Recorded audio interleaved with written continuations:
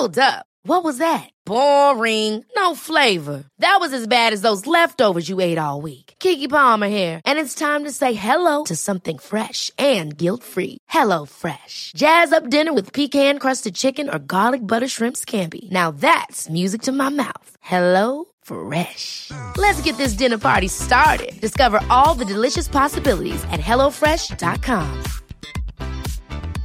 Life is full of awesome what-ifs, and some not so much, like unexpected medical costs. That's why United Healthcare provides Health Protector Guard fixed indemnity insurance plans to supplement your primary plan and help manage out-of-pocket costs. Learn more at uh1.com. I'm Sophie Scott. And I'm James Gill. Our mission is to make wellness accessible to everyone. We'll be chatting with our favourite people, sharing uplifting news stories, and delivering tips and tricks to bring balance to your lives. Hello, welcome to the Balance Podcast. Our guest today is the Australian firebrand, the great Sarah Kendall. Always one of the funniest stand-ups I've ever seen. Naturally funny, also a great writer. Sort of got the lot. Great performer. Super likeable. Everything about Sarah Kendall is just ace. And now she is the star and creator of the hit TV show Frayed. It's on Sky Atlantic. You can also catch up on Sky. It's also on Now TV to any Aussie listeners. It's on ABC. And then, wonderfully, it's just been nominated for 5 ACTA awards. I hope I'm pronouncing that correctly. It's AACTA. And that's the equivalent of, that's Australia's version of the BAFTAs. It's just been nominated for 5 of them, including Best Comedy Show. What I would say, listener, stay to the end of this one, because there is a twist. It's the podcast equivalent of a thriller. Something happens at the end of our chat. Oh, it's high octane stuff. It's the podcast equivalent of a car chase. I mean, I've made it more dramatic than it actually is. But anyway, the wonderful Sarah Kendall. Frayed is hilarious. Frayed is a lot like Sarah. It's hysterically funny, but also quite dark. I will tee it up by saying that Sarah Kendall is the main character. She has to leave Britain to return to her native Australia following an incident. And to say any more than that, I think, would spoil it. So if you're already enjoying Frayed, you'll know how wonderful Sarah is. If you haven't watched it yet, I strongly recommend it. It looks gorgeous as well. Anyway, here she is, the great Sarah Kendall. So genuinely. many people. Have I told you my Dolph Lundgren? Dolph Lundgren was sitting across from me in a... Can we include this?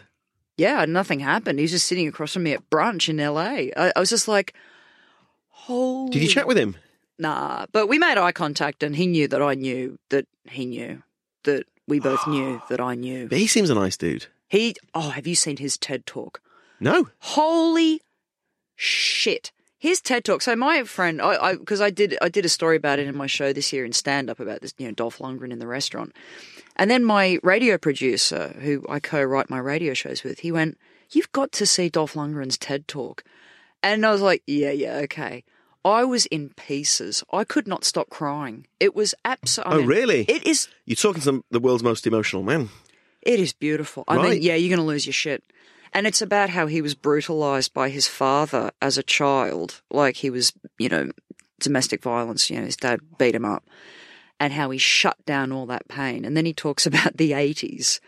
And he's really funny about it, because he's a super, super bright guy. Sure, that's right. And he got kind of, just with each moment in the 80s, he got slungshot Yeah. to another bizarre. So he got spotted by Grace Jones when he was a bouncer in Sydney.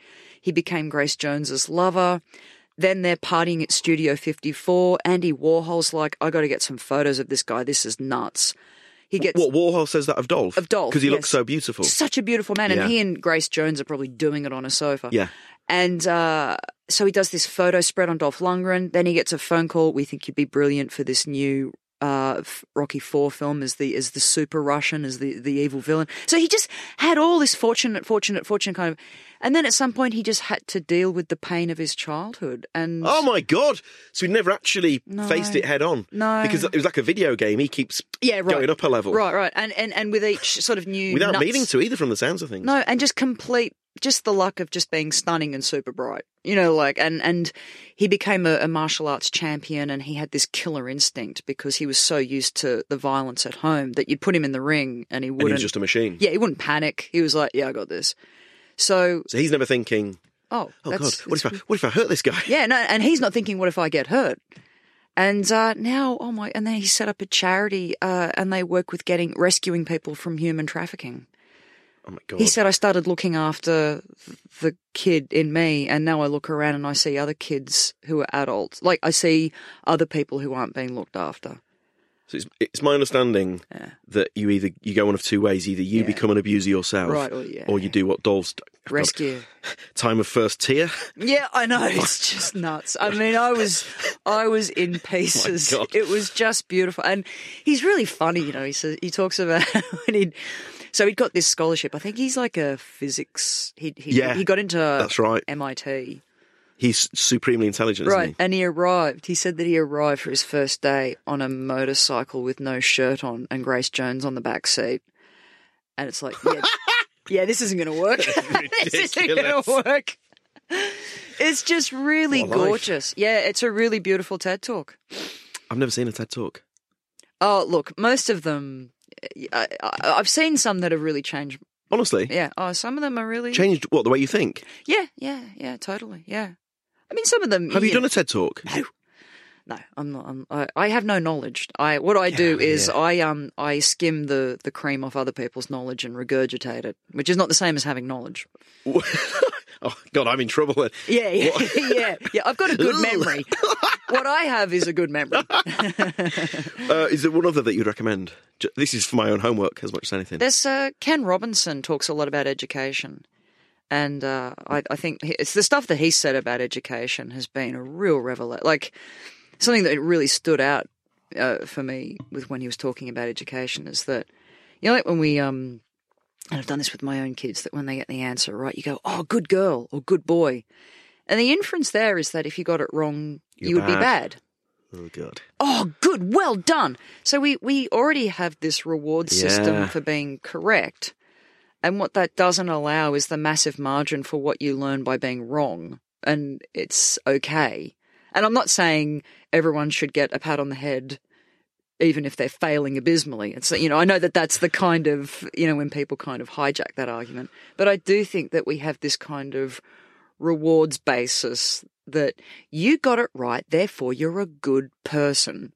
And you find yourself using that language, and, totally. And people who get it wrong lose confidence because what we've kind of encoded into that is that it's wrong.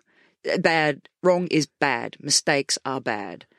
So let's say, basing this on something that happened last night, instead of saying no or wrong, what should you be saying if they're? I don't know. I guess no, but let's try again. Let's give it another go. Yeah. Okay. Sure. Yeah. It's. There was this thing that I was reading about. There was some tech company. It was on Silicon Valley, thing, and they started up a really big award within their company for the best failure. And by the best failure, I don't mean they burnt the place to the ground. Yeah, no, sure. Yeah, we killed a few people. Everybody, yeah. Those who survived. Many scientists died. No, it was. You're all doing things and you're all getting it right and we're learning nothing. What I want is a failure where we collect a huge amount of data because we're dreaming big. We're coming up with bigger ideas and we're falling down, making mistakes, not getting there, but what we're learning by trying, because everybody wants to get it right and everybody wants the pat on the head at the end of the year. Sure. So they set up this sort of award for the best failure. So they're rewarding, okay, it didn't work out. Yeah. But you had a big idea and you kind of fucked it. But we learned so much. But wow, what a swing and a miss it was. Exactly, sure. Yes. If you reinvent the water bottle, that's great. And okay, but we've got plenty of water bottles. What I want you to do is completely rethink, and it was something about, I think, the idea was, and it hadn't worked, but it was, what if we could provide Wi-Fi to deprived communities by I might have dreamt this. Now I'm saying it out loud, it doesn't make any sense, but satellites carried by balloons. So you can basically provide the internet. So that would hover over a deprived area, providing free You give them internet. internet. There you go. There's the internet. That's going to change your life. And it didn't work. But even the idea is amazing. People are kind of going, oh, wouldn't that be amazing if we could provide like Wi-Fi to this particular area in a community where it would change their life?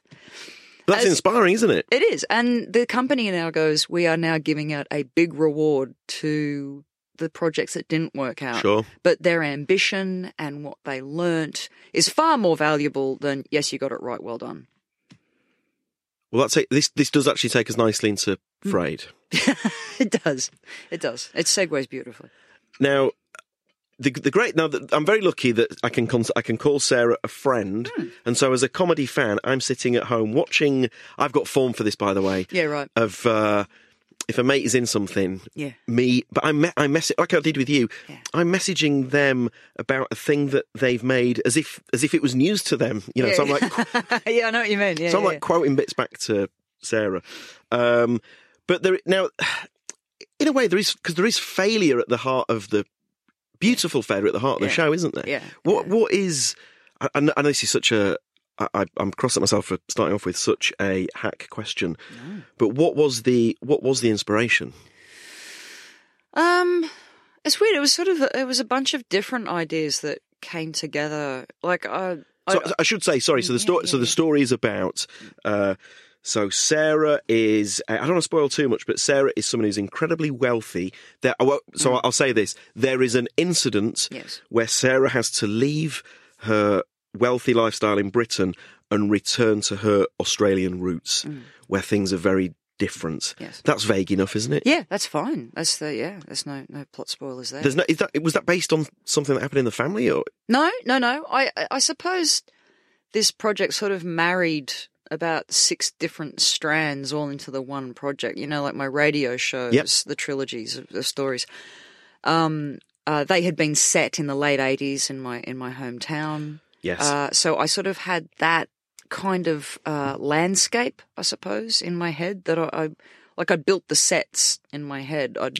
The streets were there, the locations were there.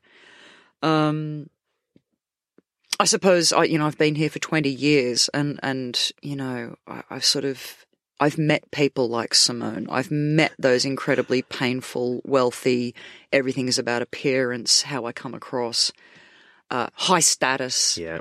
And I've always thought, what's behind that? You know, what's going on there? When I meet a person like that, I'm instantly intrigued as to why they're pushing their image so hard.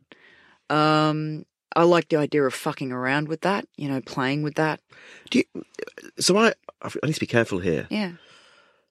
So my wife went to boarding school. Right. So I have met some very wealthy people through her. Yes.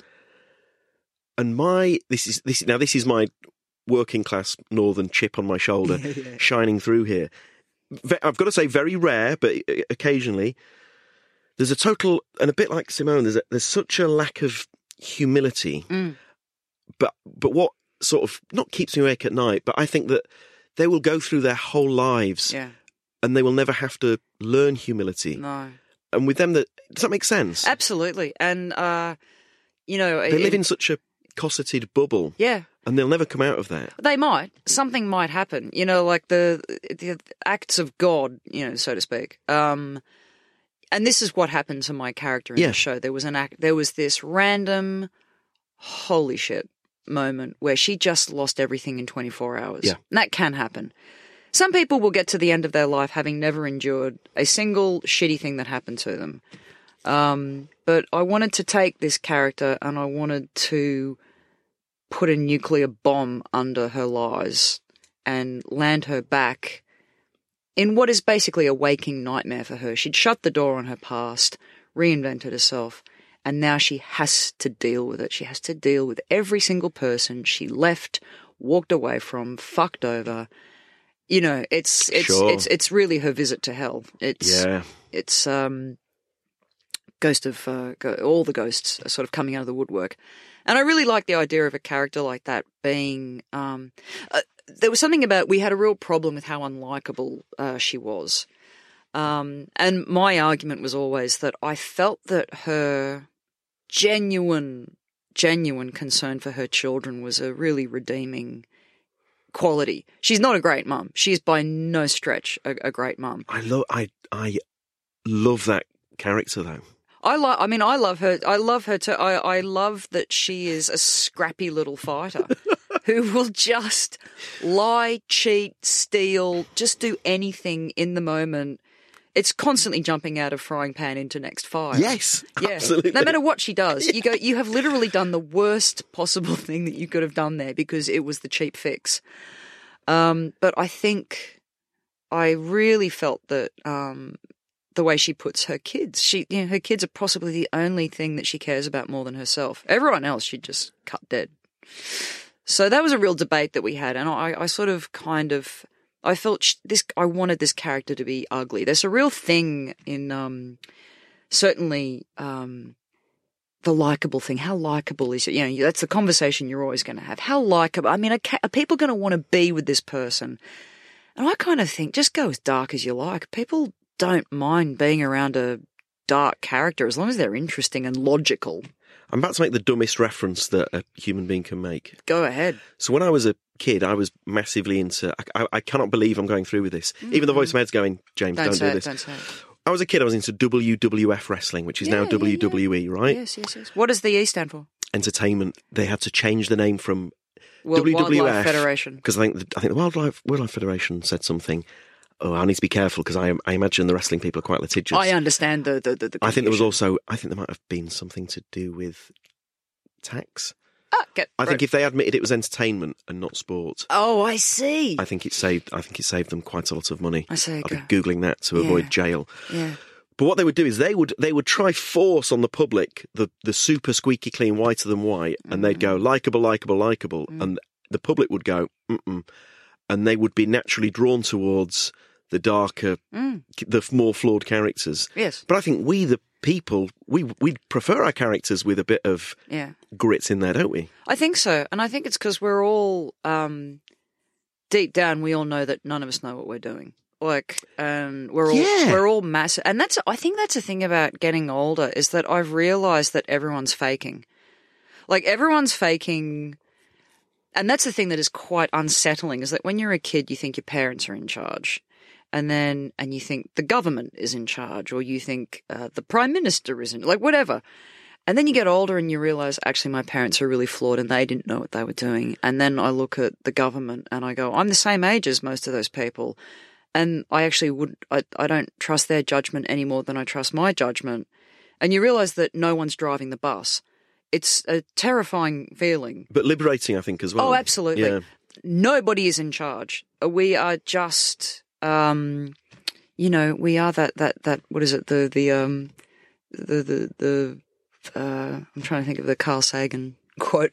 Can't think of it. No, I do know the one you mean, but also pale can't think dot. of it. Sure, yeah. We're just a pale blue. Let's dot go with that. Just spinning somewhere. Yeah. And it is the height of arrogance and hubris to think that you are in charge of shit. It's really fun watching Donald Trump unwinding publicly. Like he is just in meltdown because he genuinely has been protected from how out of control he is. And now he's in charge and he is so out of control. And I watched him at a press conference this morning and it was, wow. Car crash. Beyond car crash. It was just, he is... Is this to do with the impeachment? Yeah, it's ask him a question. Stop asking me questions. I don't want to talk to you. Yeah, it's amazing watching this happen to the most powerful human in the world. Where do you think this will end? Will it end with, do you think they'll go down it? No, I don't know either. If you said to me he's going to win the next election in a landslide, I'd go, yeah, okay, anything can happen. You know what? I could not agree more. If you said that, I'd go, yeah, I believe you. Yeah, sure, that's conceivable, totally conceivable. But if you also said he won't be president within a month, I'd go, I believe that just as much. Exactly. They are both equally likely. Yeah, which is this insane moment in history when even the most informed, knowledgeable people on Brexit or, they're just going, I cannot tell you. I literally don't know. Do not know. And that's really interesting. Like I don't think you would have that kind of discussion 30 years ago. I think people would have some kind of confidence. So is that almost a good thing for Freud in that you are allowed, because in this age of the uber villain almost, it gives you more free reign with your main character. Yeah, I think. I mean, I think of Succession as well. Every character in Succession, every character is. I'd recommend it. It's the second best show on television right now. Hey, Chernobyl being. No, stop it. But every character is a shit. Yeah, but yet you know. Yeah, I like. You're rooting for all of them. But I also think with all my favourite comedies, both film and television, I love Desperados. That's like my favourite comedy. Who are your favourites then? Well, I mean, Tootsie is my favourite film of all time, and it is the.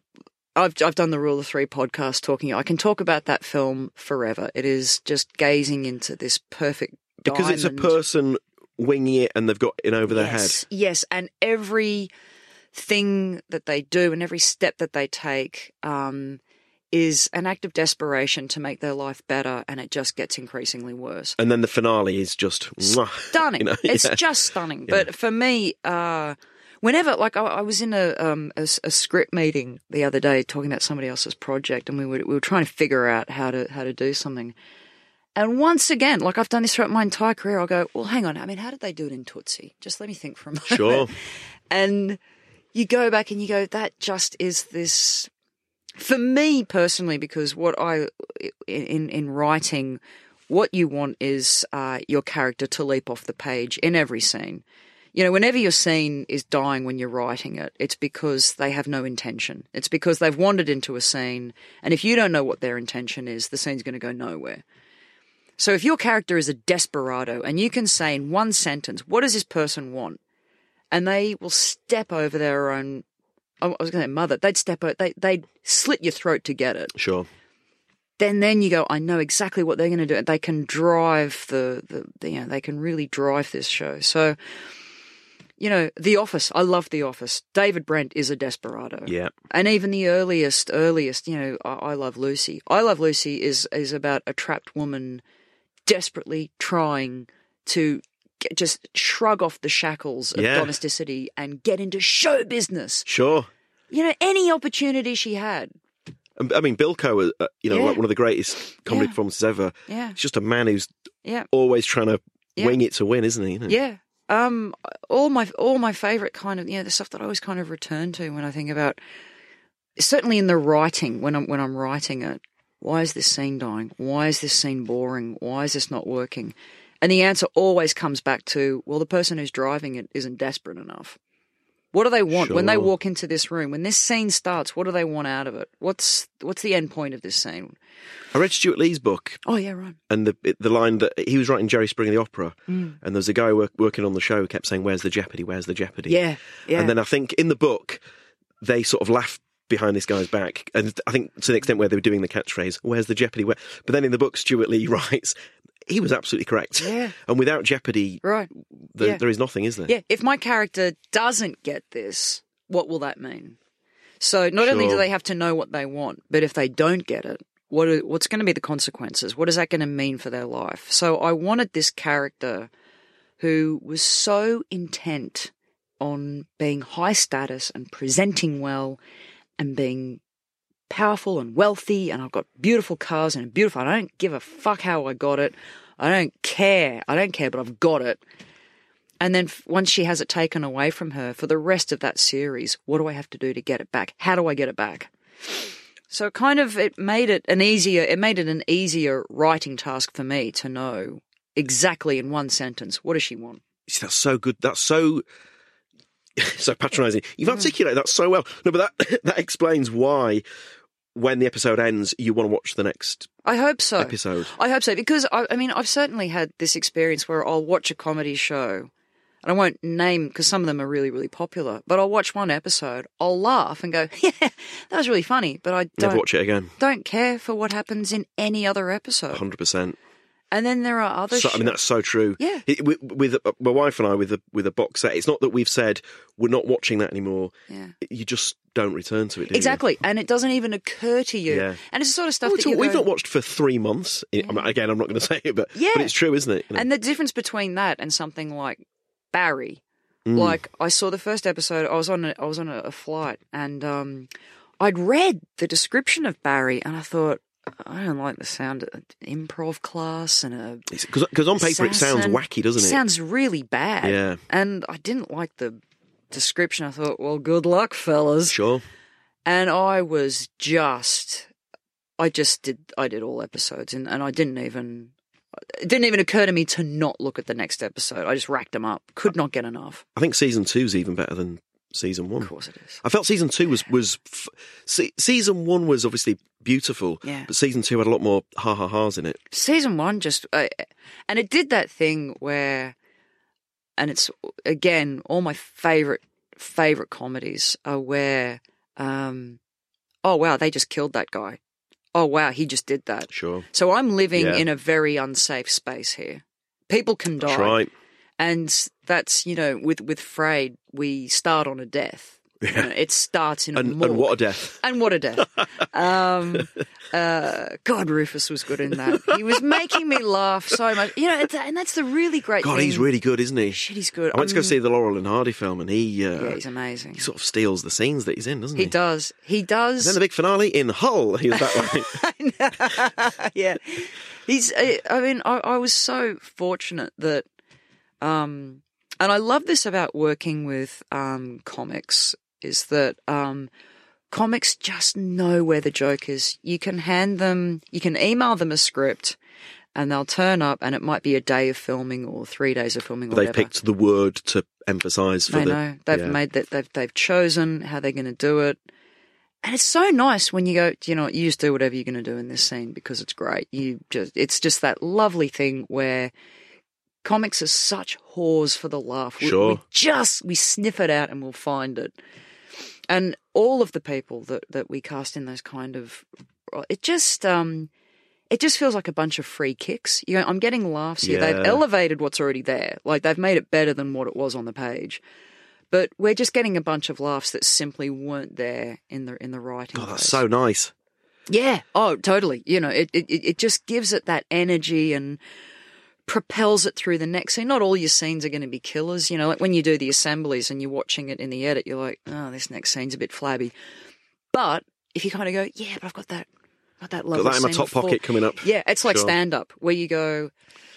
They've not gone for this bit about sea lions, but they are going to love my elevator stuff. But the elevator stuff. That's coming up next. Oh, yes. They're going to fucking lose their shit. I can drop my shoulders because elevator's going to take the roof off. All right.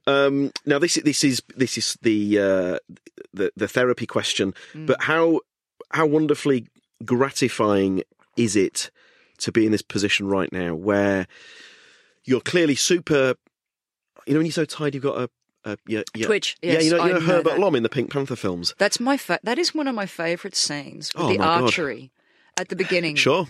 And then it goes straight onto his forehead.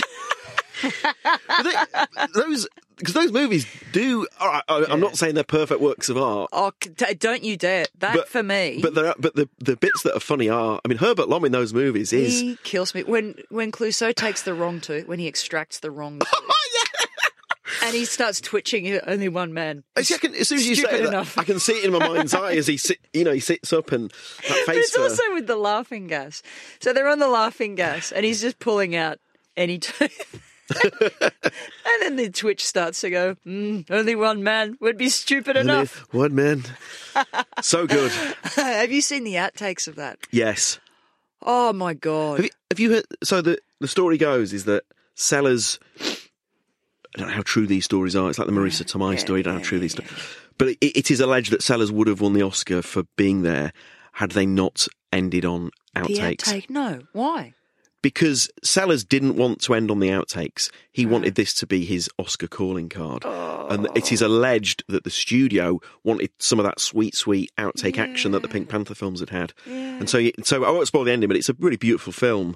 He said Now, you honky. Yeah. Yeah. And then the end on the wacky outtakes. Yeah. And it is felt that. And then Hoffman wins the Oscar for Creme versus Kramer. He did. And in his speech, 1977. And in his speech, he says his opening line, I think, is, "I can't believe I beat Peter Sellers." Oh, and then Peter Sellers died, right? Yeah. It was his last film. Or was there one more Pink Panther movie? I'm not sure. Maybe it was his last movie. Yeah, right. Maybe it was. But imagine Sellers sitting there. Great, cheers. Oh, wow. Can I rub my nose in it anymore? That is brutal. Well, at least Hoffman lost for Tootsie, if that's any consolation to Peter Sellers. That one of the greatest comedic performances got ignored. Who won instead of... Gandhi. Ben Kingsley. I mean, he's pretty good in... Look, they're both... I mean, to even compare them is It's a insanity. joke, isn't it? It is insanity. When I was a kid, I cared about... This is embarrassing to admit this. I cared about the Oscars so much... So did I. That I would stay up through the night. Me too. So at I'd be knackered all week at school. Yeah. My wife thinks it's a matter. Maybe I have to take this out, but she means it with love. It's not a question of if I come out as a gay man. It's just, it's just when. I don't think Oscars love is enough to pin your sexuality on that one. I mean, you've no idea how much I did love the Oscars. So did I, and I have.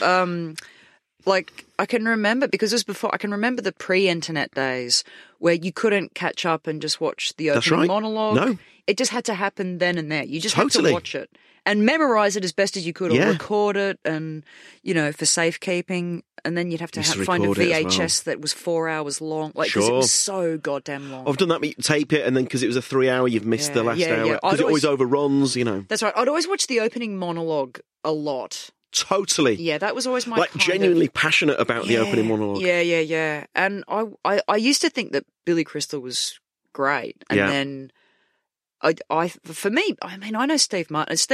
No matter who gets the gig, they get a lot of shit. Steve Martin, when he hosted it on his own, was terrific. I thought he was so funny. When he had a pop at Russell Crowe, and Crowe looked at him as if to say... He was going to smack his head in. Watch it. Yeah. I do remember that. One of his gags was something like, I took a young boy to go see the film Gladiator.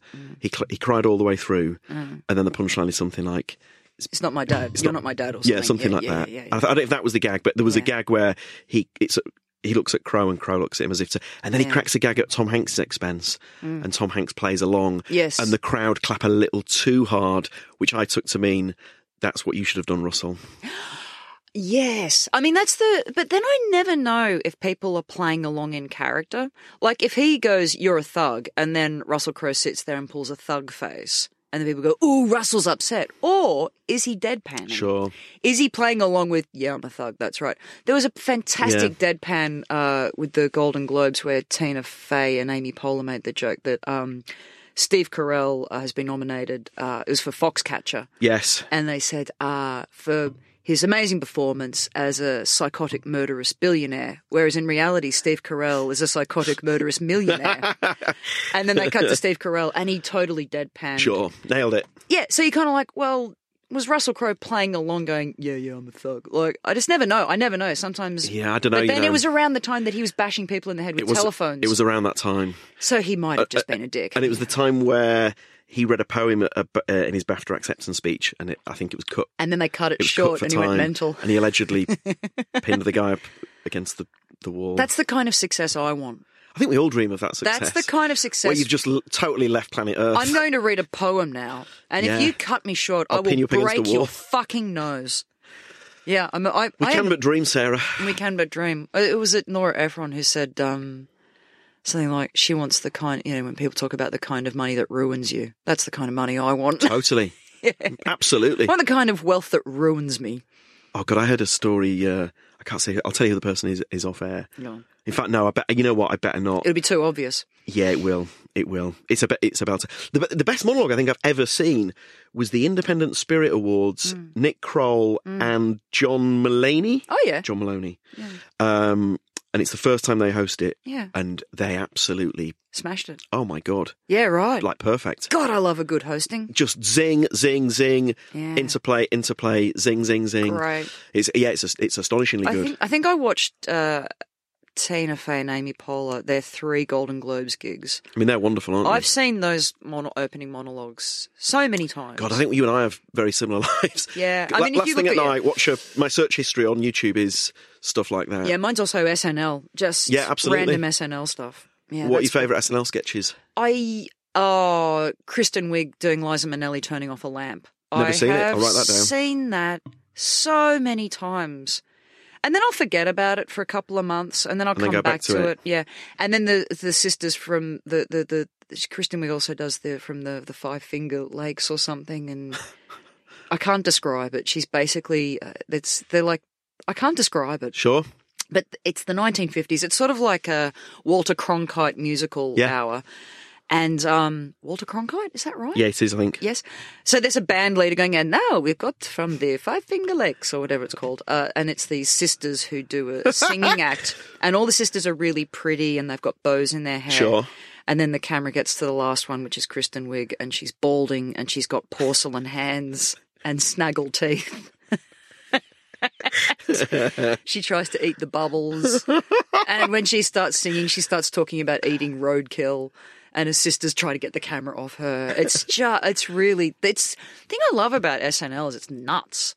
Like, it's and also really, I love the show so much. I've read books about it. I've read the oral history book about it. Yeah. And so I say this as a fan. Part of the reason why we love it, I guess, is there's so many misses in there as well. Absolutely. And what Lorne Michaels said is, we go at, what time does it go on? Is it 11? Yeah, I think so. We don't go on because we're ready. We go on because it's 11 o'clock. Sure. That has been ever since I had kids and kept working. Yeah. That has been my MO as a working parent. I don't go on stage because I'm ready. I go on stage because it's 8:30 or the MC has just said my name. Ewan's cracked a gag on stage. It's one of the this is one of the greatest. I mean, I've seen a lot of comedy. One of the best shows I've ever seen was it's the Ugly Duckling, and you do the bit about, I think you go for an advert and you said that you were going to sound like a woman in a Tennessee Williams play, and you'd say to your kids, was it something like, I've done some terrible things for money? Oh, that's right.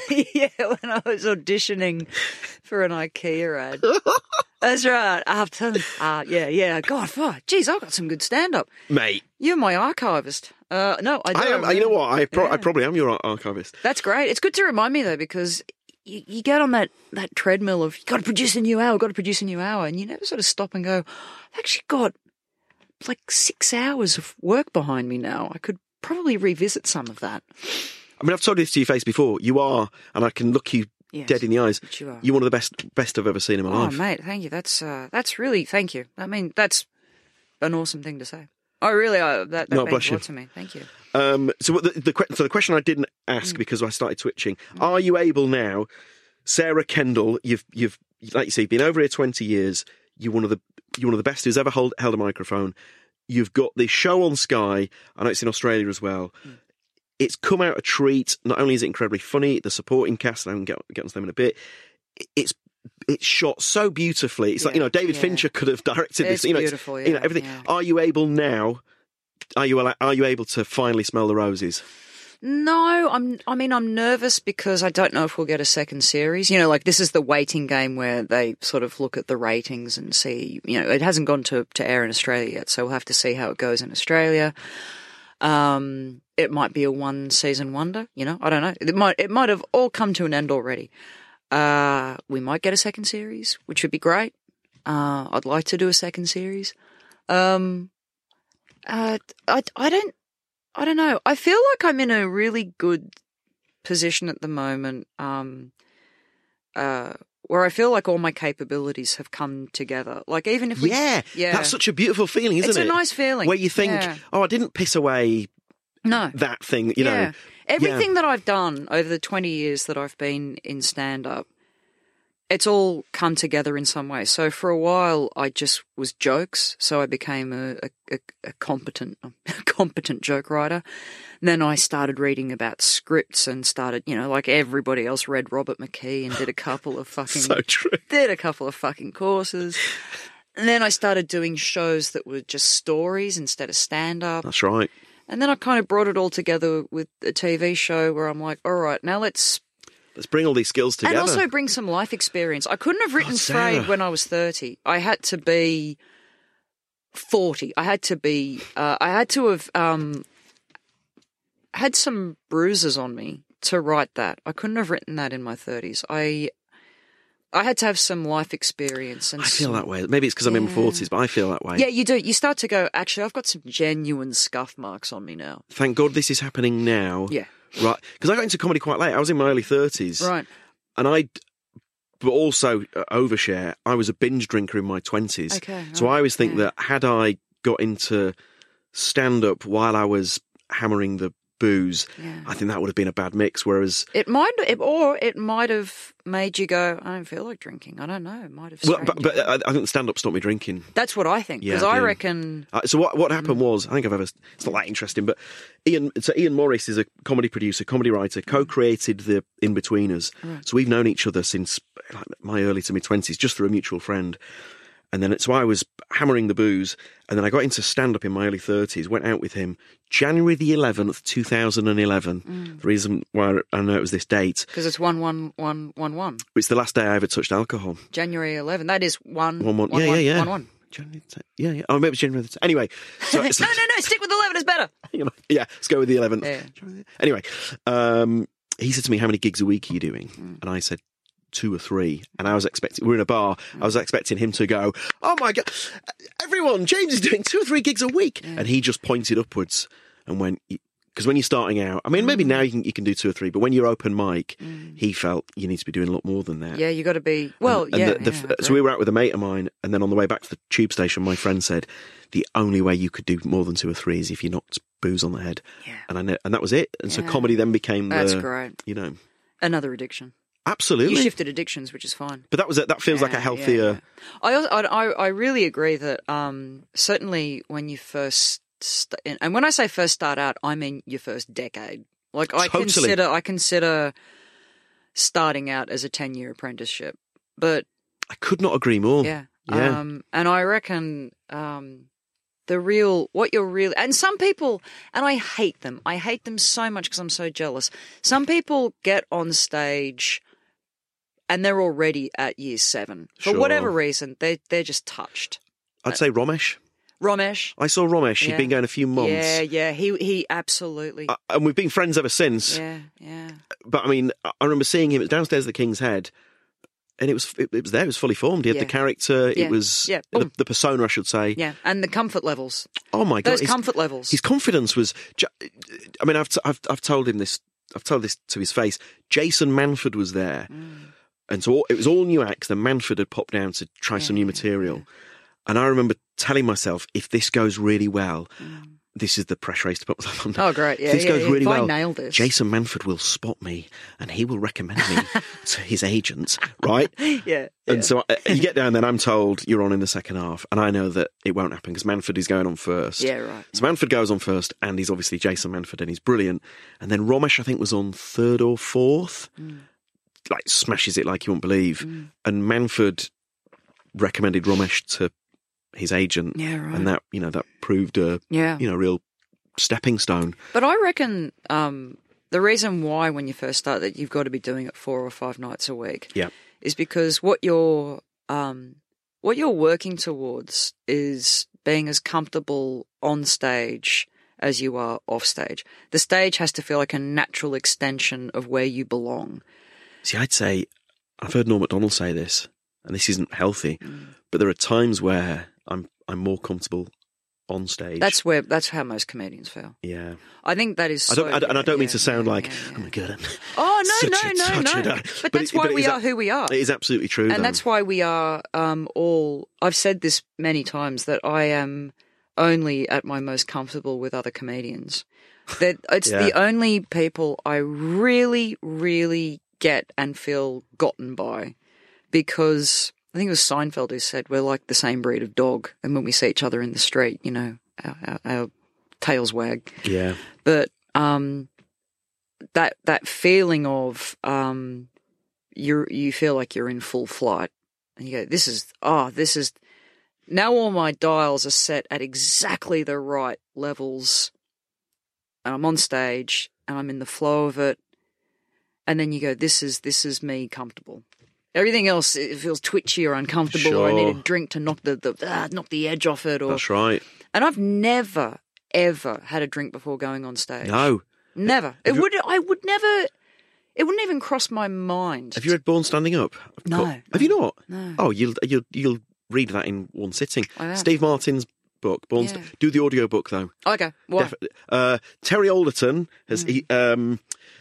So I've read the book, and then I heard him in an interview say he listens to the audiobook, and he says there are 3 golden tenets of comedy in this book, right? But you only get it from reading the audiobook. So I bumped into him in Edinburgh, and I said, "Oh, I've read the book," and he went, "No, you've got to listen to it, and you pick up what these 3 tenets are." Wow! I think I even said, "What are they?" And he was like, "No, you've got to." And on the way home from Edinburgh, I listened to the audiobook. Yeah. I definitely remember getting 2. I can't remember what the third one is. Wow, I love this. This is like a treasure hunt. I want to go back and revisit it. But in the book, he said that he, I think on one occasion, had a drink before a gig. Yeah. I think he used to tape his gigs back in the 70s. Right. Listened back to it, heard himself slur a solitary word. Yeah. Never drank again before going on stage. I also think it's our job. Part of it's okay for them to drink. It's their night out. Sure. But we have to be 3 or 4 steps ahead of them because we're producing the entertainment. Yeah. And if you have a drink, you have set your gears at the same speed as theirs. They're not paying you. No. It's not your fucking night out. They're not paying you to be their mate. Right. Yeah. This is not your night out. You're at work. You've got to be at least a yard ahead of the game, haven't you? Exactly. Sure. If I'm sick, I don't want my doctor to also have the same sickness as me. Like, it's just insane. To me, it is nuts that you would have a drink before going and do anything to slow yourself down.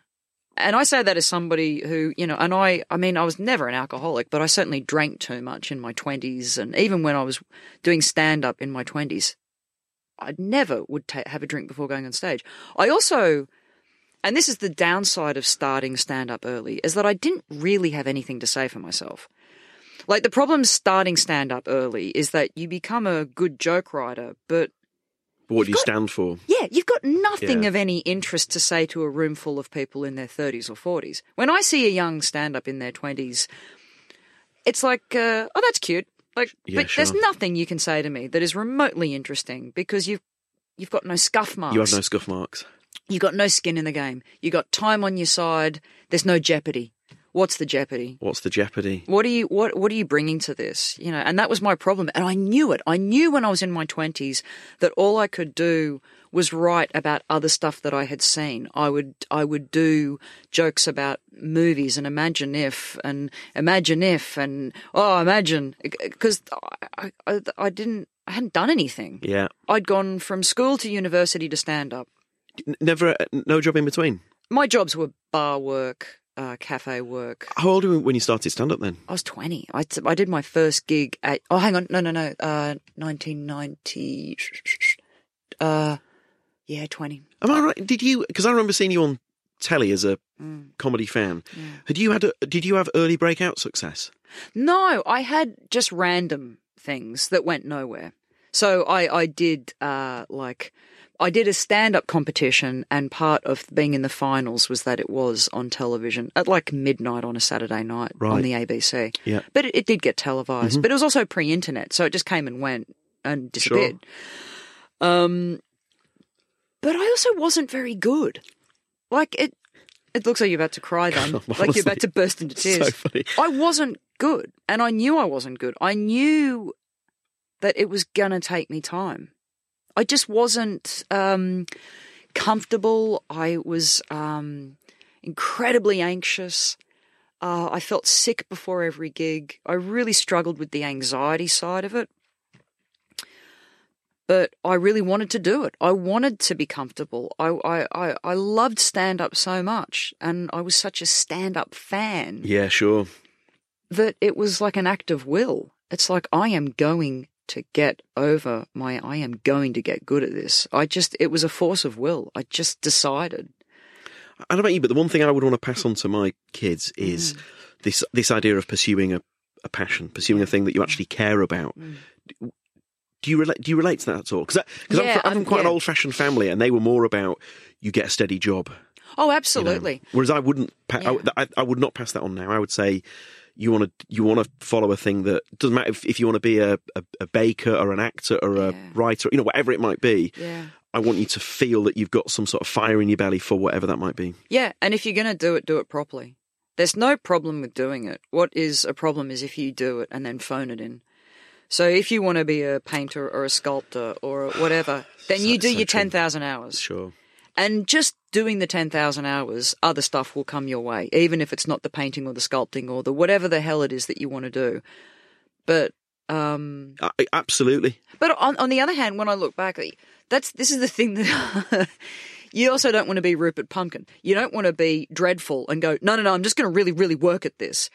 And that was always my fear, is that I thought, I'm not a natural at this. Like I was not. You're joking? No, I was not a natural performer. I had good joke writing skills, and I knew I had good joke writing skills, but I was not a natural on stage, and I would get thrown by anything that I wasn't expecting would throw me so badly, and I would sweat and go purple in the face, and my mouth would go dry, and so I kind of had this thing where I'd sort of look at the material I was doing. And you also know, just by the friends you make on the circuit, you know if you belong. Do you know what I mean? Like, you know when you're going to gigs and, you know, like if a more senior performer would come over and go, I really like that bit that you did about blah, blah, blah. Elevators. I love your elevator bit. I love your bit about how small the drinks are in the mini bar. Yeah. Yeah. It's really groundbreaking. Yeah. So groundbreaking. No, but you know what I mean? Like when you get those little nods of approval that mean the world to you when you first start. You know, when somebody higher up on the food chain kind of comes over and goes, I like that. That's really funny. I mean, that can change your life. That's kind of why that was the only thing that I held on to, where I thought, okay, I don't think I'm completely delusional. I think I have anxiety problems, and I think. What was the moment when you realised, all right, there might be something in this? As in? Comedy. What for me was that I just kept on meeting people that felt like me, that were just my kind of people. When I first met all the stand-up nights that I'd go to and all the friends I made at uni, and the way I kind of kept getting launched into these little worlds of stand-up and comedy in general, it was inhabited by other people who watched the opening monologue 1,000 times. It was inhabited by other people who spoke TV comedy as a second language. Sure. You could mention any comedy reference point, and the person that you were talking to would go, oh, yeah, I love that. And then they'd tell you a great story about it. And it wasn't so much that I was on stage going, yeah, I'm really good at this. I kind of thought I found my tribe. Yeah. I've actually found my people. And people who say and do really funny shit and are just a joy to be. I remember this to me is this is why I love comedians. I was talking to this, I won't say who it was, but I was talking to this comedian, and I'd had a really bad thing happen, and I was a bit tearful, and this comic said to me, are you okay? And I said, no, I'm not. And I told them this really sad thing that had happened, and it was devastating. And he looked me in the eye and he went, suck shit. And he went, I'm kidding, I'm really sorry about this. And I laughed so hard. You needed it. I laughed so hard. Sure. That this really sad thing had happened. And as a joke, he looked me in the eye and went, suck shit. And we just laughed, and I thought and you're closer for it, I imagine, as well. Those are the kind of people I need around me. Yeah, sure. And knowing people like that is the greatest joy of my life. The people who I get to work with, and then through working with them get to call my friends. Sure. That's kind of, for me, what made me know that I was in the right place. The reason why when I went, you're joking when you said you weren't a natural performer. If you were to wake me up in the middle of the night and say, who's the most natural performer you've ever seen, you'd be one of the first names out of my mouth. Wow. So have you had to work at that? It's taken me 20 years. I mean, and I would say that I only reached that comfort level after 10 years. That's why when I see these people who just pick up a microphone, sure, and you go, oh my God, you are the fully formed comic already. You've started fully formed. It does my nut in. I mean, I'm happy for them. Well done. Yeah, look, I saw Philly Wang Wang, and his show was just fantastic. Sure. I loved it. And I had a drink with him afterwards, and I said to him, I say this with love, but fuck you. Yeah. Fuck you for getting that good that sure. fast. He's really good. He's really And funny. a lovely boy as well, isn't he? No, he's a cunt. Sure, I mean... Yeah. He absolutely is. May I ask about the cast in Frayed, because that's a hell of a supporting. So there's a scene in episode 2, and again I won't spoil it, but there's a scene at the communal shower. That broke my. It reminded me of the level of acting and the interplay between the two. Reminded me of the scene in Mulholland Drive where Naomi Watts goes for the audition. She auditions with the older guy. Yeah. Do you remember that? It's jaw-droppingly good, that scene, and the scene with the mother and the good-looking guy. Yeah. I think I even had to pause it because it was like. So the cast is incredible, isn't it? Yeah, I mean that was amazing for me to write this thing, and with each step in the writing process, I thought, well, that'll be it. This isn't going to go any further. So you write a pitch, and then someone goes, we'll write an episode, and then you write an episode, and then that goes to broadcasters, and then 6 months later they'll either say nah, or they'll go, yeah, we'll write another episode. So you go, okay, we'll write another episode. We weren't greenlit until after episode 4. I had written 4 episodes going, we're still not official. So we had episodes 1 and 2 in the bag, and then we were commissioned for episodes 3 and 4. So I'm still writing going, this is never going to get made. So hang on a minute. So you've written but not yet shot 1 and 2, still not greenlit? Nothing had been, no, it was still in development. So we got to episode 4, and then they suddenly went... And you've still not shot anything? No. And then they suddenly went, okay, we want 5 and 6 and we're filming in August. No, September. So I suddenly was like... September of last year? Yeah. We were in pre-production September, and I think we started filming end of September. Yeah. So a year ago. Hang on, what is it now? It's October. Yeah, a year ago. Oh my gosh. So, to write and write and write, and basically be writing for 2 years when you add it all up, because there's so many breaks when you're waiting for feedback. Of course, and for people to realize. And then suddenly we're in production, and it's like, this is going to happen, and I still couldn't quite believe it, and I've never done this before, so it really was, everything was new to me. And then we get sent through the audition tapes for all these parts that I'd written, and I'm seeing people in a room with a white backdrop acting out the lines that I'd written at my laptop in a cafe in South London. And you're talking about Kerry Armstrong, sure, right, who plays my mum. And, of course, I knew her from Lantana. I remembered her most from Lantana. It's a fantastic movie. movie. God, of course. Yeah, that's a movie, isn't it? That's a movie. That swept the board at the Aussie. Yeah, she was amazing. And so I open up my laptop, and I get the casting director has emailed me something like 14 audition clips for the part of my mum. And the first one was Carrie, and I watched Carrie, and I just started crying. Because it had never happened to me. I had never written words and then seen a professional actor audition and bring them to life. That was a whole new experience for me. And I only liken it to being a composer and then handing it over to the greatest violinist who then plays it. And it's only been in your head, and then you hear it externally by a master craftswoman, and I just started crying. I just couldn't believe it was happening. Surprised. And and then I watched all the other auditions, but she just brought a strength and vulnerability at the same time, which is a really tough gig to be both. Absolutely right. Yeah, to be really steely and really strong, but yet can break your heart. Wearing her bruises on the outside, really. And she described it. We sort of had these lengthy chats when we were filming. And she described Jean, and it reminded me of Throw Mama from the Train. You remember how the whole time he's going, the night was, what's the phrase? The night was, and then eventually, the night was, what does she describe it as? She described, not humid, the night was sultry. And he just goes, I'm going to kill the bitch.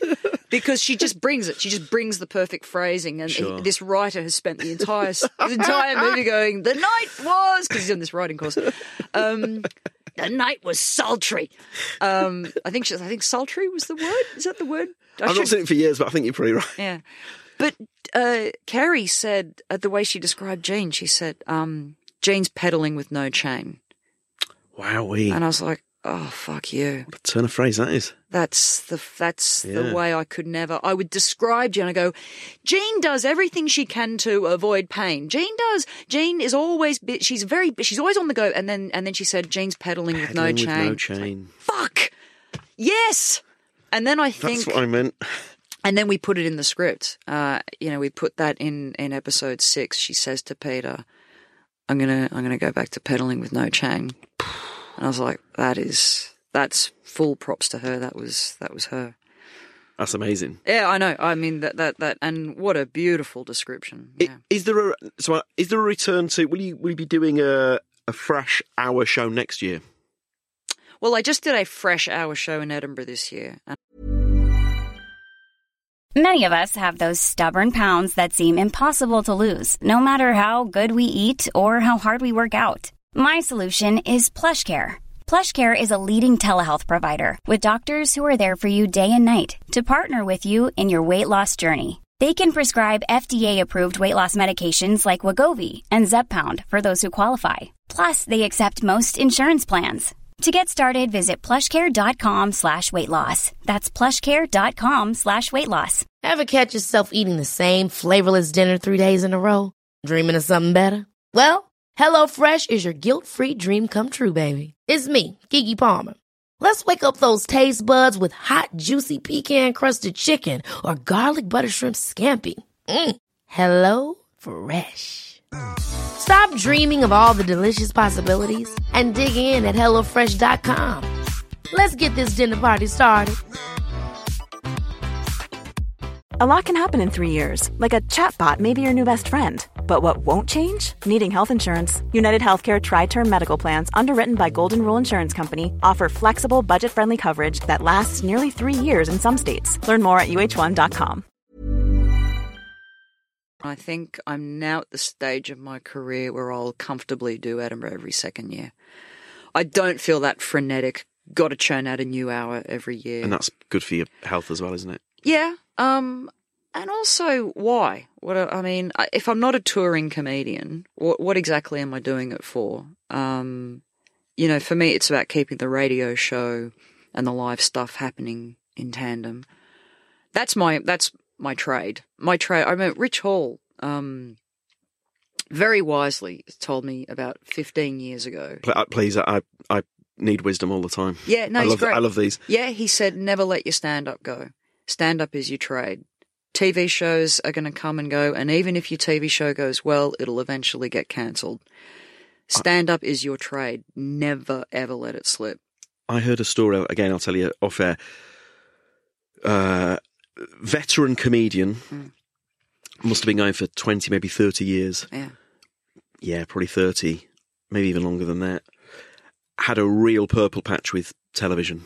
Multiple shows on multiple channels at the same time. I would say it was a household name for a while. Agent took him for a drink. Oh, another project in the offing, no doubt. Yeah. Sat down for the drink, and the agent went, "They're not renewing this show." And he went, "Oh, it's all right, because we've still got..." And the agent went, "No, mate, sorry, you don't understand." And what he meant was, "It's all over, mate." Yeah. All the that it was the end of the road for the TV. And he said he there was a nanosecond of, "What do I do?" And then he went, "Oh, I'm a stand-up." Yeah. So the comedy was that was the what's the word I'm after? The base, the foundation, the beachhead. Yes. And he yes. He stuck with it ever since. And it's where we cut our teeth. It's where we learn. It's where we learn how to be. Of all the strings to our bow, that's where you start, and you can make a good income out of it. And I never want to let the stand-up slip for that reason, because I can go into any meeting, and if the person says thanks but no thanks, I can go, okay. I'm not going to sit there and go, I'll do any. Oh my God. Just I will do this at any level for you to make this work. I can actually go, that's okay. I've got my own shit happening. And that's a healthy way to be, isn't it? I think so. Rather than, I need this. Yeah, no, and that need and that desperation. I heard Bill Murray once say that on Letterman. He was promoting Rushmore, so going back a while. Yeah. And he said, I never want to be the guy that's I need this. No, and as soon as you need that, people can smell it a mile off. I think being busy and having your own stuff happening is the best way to be in this job. But I really I think just knowing that no matter what, I can go back and do. You can put me on. There was an episode of Louis. And it was a fantastic episode. You know, I struggle with how much I like that show in the wake of his behaviour. But he had this episode with Joan Rivers, and it's one of my favourite episodes of any TV show. Yeah. And it's Louis. He's got a gig at Las Vegas, and he's playing the smaller room. He's doing his Louis New York kind of routine, and they're not going for it. People are getting up, getting drinks. They're not listening. It's the kind of set that you know would die in a club room like that. Sure. We all know those sets where you go, yes, do that in a sort of fringe venue at 11 o'clock at night and it'll go nuts. But not in Vegas. Don't do it in Vegas, right. So he's dying. And he's really depressed and he wants to pull the whole run. And he goes into the main ballroom and Joan Rivers is on. And he stands at the back and he's watching Joan Rivers and he's laughing. He's really enjoying her set. And he rings his agent and he goes, I think his agent is like a 12-year-old kid. Well, it's really funny. His meetings with his agent, it is a child. But he says, I can't do it. I'm pulling the gigs. They hate me. They're going to, the people are I'm getting drinks. No one's listening. And he ends up having a drink with Joan Rivers. And she says, do you know how many times I have been back in the small bar, back to the ballroom, back to the small bar, in the ballroom? She said, I'm in the ballroom now. I'll be back in the small room. I'll be back. I will just keep on. I have been to each of those rooms and performed throughout my entire career. She said, you might get to the ballroom and then you'll be back in the small bar. That's the layout of the land with our job. We've got to keep touring and we've got to keep working. And she said, don't pull your run. Do the run, see it through. This is your job. And it's such a beautiful episode that there is this woman who's been doing, she'd been doing stand-up for 50 years. And in the 50 years, she had pinged between each of those rooms thinking, well, I'm in the ballroom, I've made it. And I'm back in the... Guess what? Yeah, you're back just earning enough to get by. Oh, now you got a TV show, you're back in the ballroom. TV show's cancelled, You're back in the bar. And once you look at the scope of a career like that, you can't be in the ballroom all the time. You can't be playing the main room all the time. It'd be nice if you are, but nothing lasts forever. It's such a great episode. It was and a really... It's good life advice though, isn't it? I mean, for that's not just for comedians, that's life advice period, isn't it? Yeah. Keep going. Just keep going. I'm a real, my dad, he's a real exercise guy and I've sort of inherited that from him. And every morning he puts on his trainers and he goes and he swims probably 9 months of the year because he swims in the ocean. And he said, if I ever questioned whether or not I felt like going for a swim or if I felt like going for a run, I wouldn't do it. I put my trainers on and I go, you just keep going. You don't question it. So you just do it? Yeah, that's not a debate. If I go, it's a bit cold out there this morning, then forget it. I go. So what you do is go, no. I put on my trainers and I run and I do that. And that is not a debating point because you can debate yourself out of it. Generally speaking, you can find 1,000 reasons to not do it. That feels like the best Australian mindset, Emotionally, it's not great because then emotionally you start going, just suck it up, mate, just suck up your pain. And then you end up spending your entire income on therapy because you've learned to suck it up so well. But I do think there is something to be said for that. Take the best of that. Yeah. There is definitely something in there. Just keep going. And it's the same for when you have a really bad patch with your career. Just keep writing. Just keep writing. Keep getting on stage. Just, even if you don't feel it, keep getting on stage. Keep talking. Something will happen. Get your way through it. Get through it. Fucking you got to find a way through. Yeah. Are you an exercise person as well then? I am, yeah. And that only really happened to me in the past 10 years. I was always quite sort of, about that sort of thing. And then I started to realise all of the benefits. You go, it is worth committing to and really getting into it. Just generally, even for your mental health. So I'm aware that we. Oh my god! Yeah. Okay. So I'm aware that Shit. Have you got a meeting? Yeah. Oh right. Fuck. Oh right. Okay. Sarah What Kendall. an ending. What a twist! Holy shit. Do you know, I've got therapy in 15 minutes. Where do you have to get to? Just nearby. I'm very close by. It's all right. It's in the centre of town. It's fine. Can I ask you one more question? Yeah, go. Huge advocate of therapy. Yes. Nearly 20 years. Yeah. I don't go I used to go every week. Now I'm more like every now and then for an MOT. Yeah, good. Yeah, good. Yeah. What role has it played for you? Stop and think. Just stop and think. I think this is quite true of middle age, is that you spend the first 20 years of adulthood just keep going, next thing. And then you reach a point where you have to do a stock take. And you have to go, stop. Just fucking stop. How do you stop? I don't know. I think I'm learning. But just looking at the things that I've never wanted to look at and never wanted to address. And then you go, all right, well, you can keep running from that and not feel great. Or look at it. Just look it right in the eye. And, it's... So the thing that's niggling away at your soul that you should address, yeah, you actually have to... Yeah. I think that's true of hitting your 40s. You go, all right, I've hit the halfway point. If I'm lucky enough to get my 3 score and 10 and then some, what am I doing right? What am I doing wrong? Because I've now got to decide what the next 40 years are going to look like. So do it with intention. I've got to do the next 40 years with intention. Sure. Yeah. Yeah. You plant the seeds now and reap the benefits. Yeah. And the things that I'm not doing right, what are they? Because if I keep doing them, that's your lot, Charlie. That's it. I know it's such a hack. This is not a dress rehearsal. You really get that sense of that in your 40s. This is it.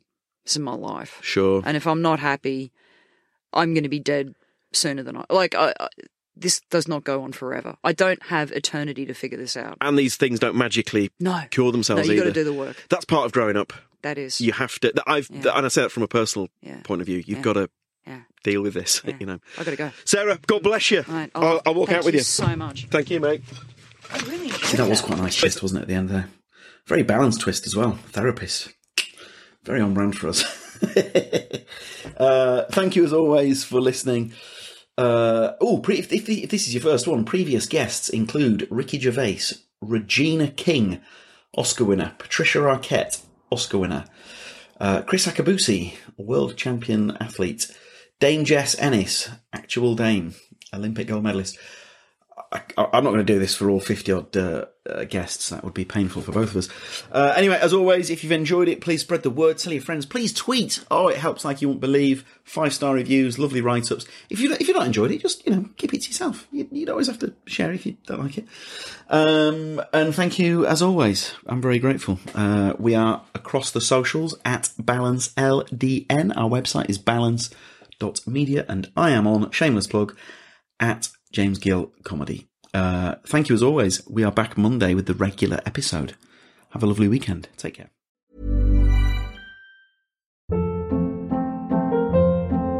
Hold up. What was that? Boring. No flavor. That was as bad as those leftovers you ate all week. Keke Palmer here, and it's time to say hello to something fresh and guilt-free. Hello Fresh. Jazz up dinner with pecan-crusted chicken or garlic butter shrimp scampi. Now that's music to my mouth. Hello Fresh. Let's get this dinner party started. Discover all the delicious possibilities at HelloFresh.com. Imagine the softest sheets you've ever felt. Now imagine them getting even softer over time. That's what you'll feel with Boll & Branch's organic cotton sheets. In a recent customer survey, 96% replied that Boll & Branch sheets get softer with every wash. Start getting your best night's sleep in these sheets that get softer and softer for years to come. Try their sheets with a 30-night guarantee. Plus, get 15% off your first order at bollandbranch.com. Code BUTTERY. Exclusions apply. See site for details.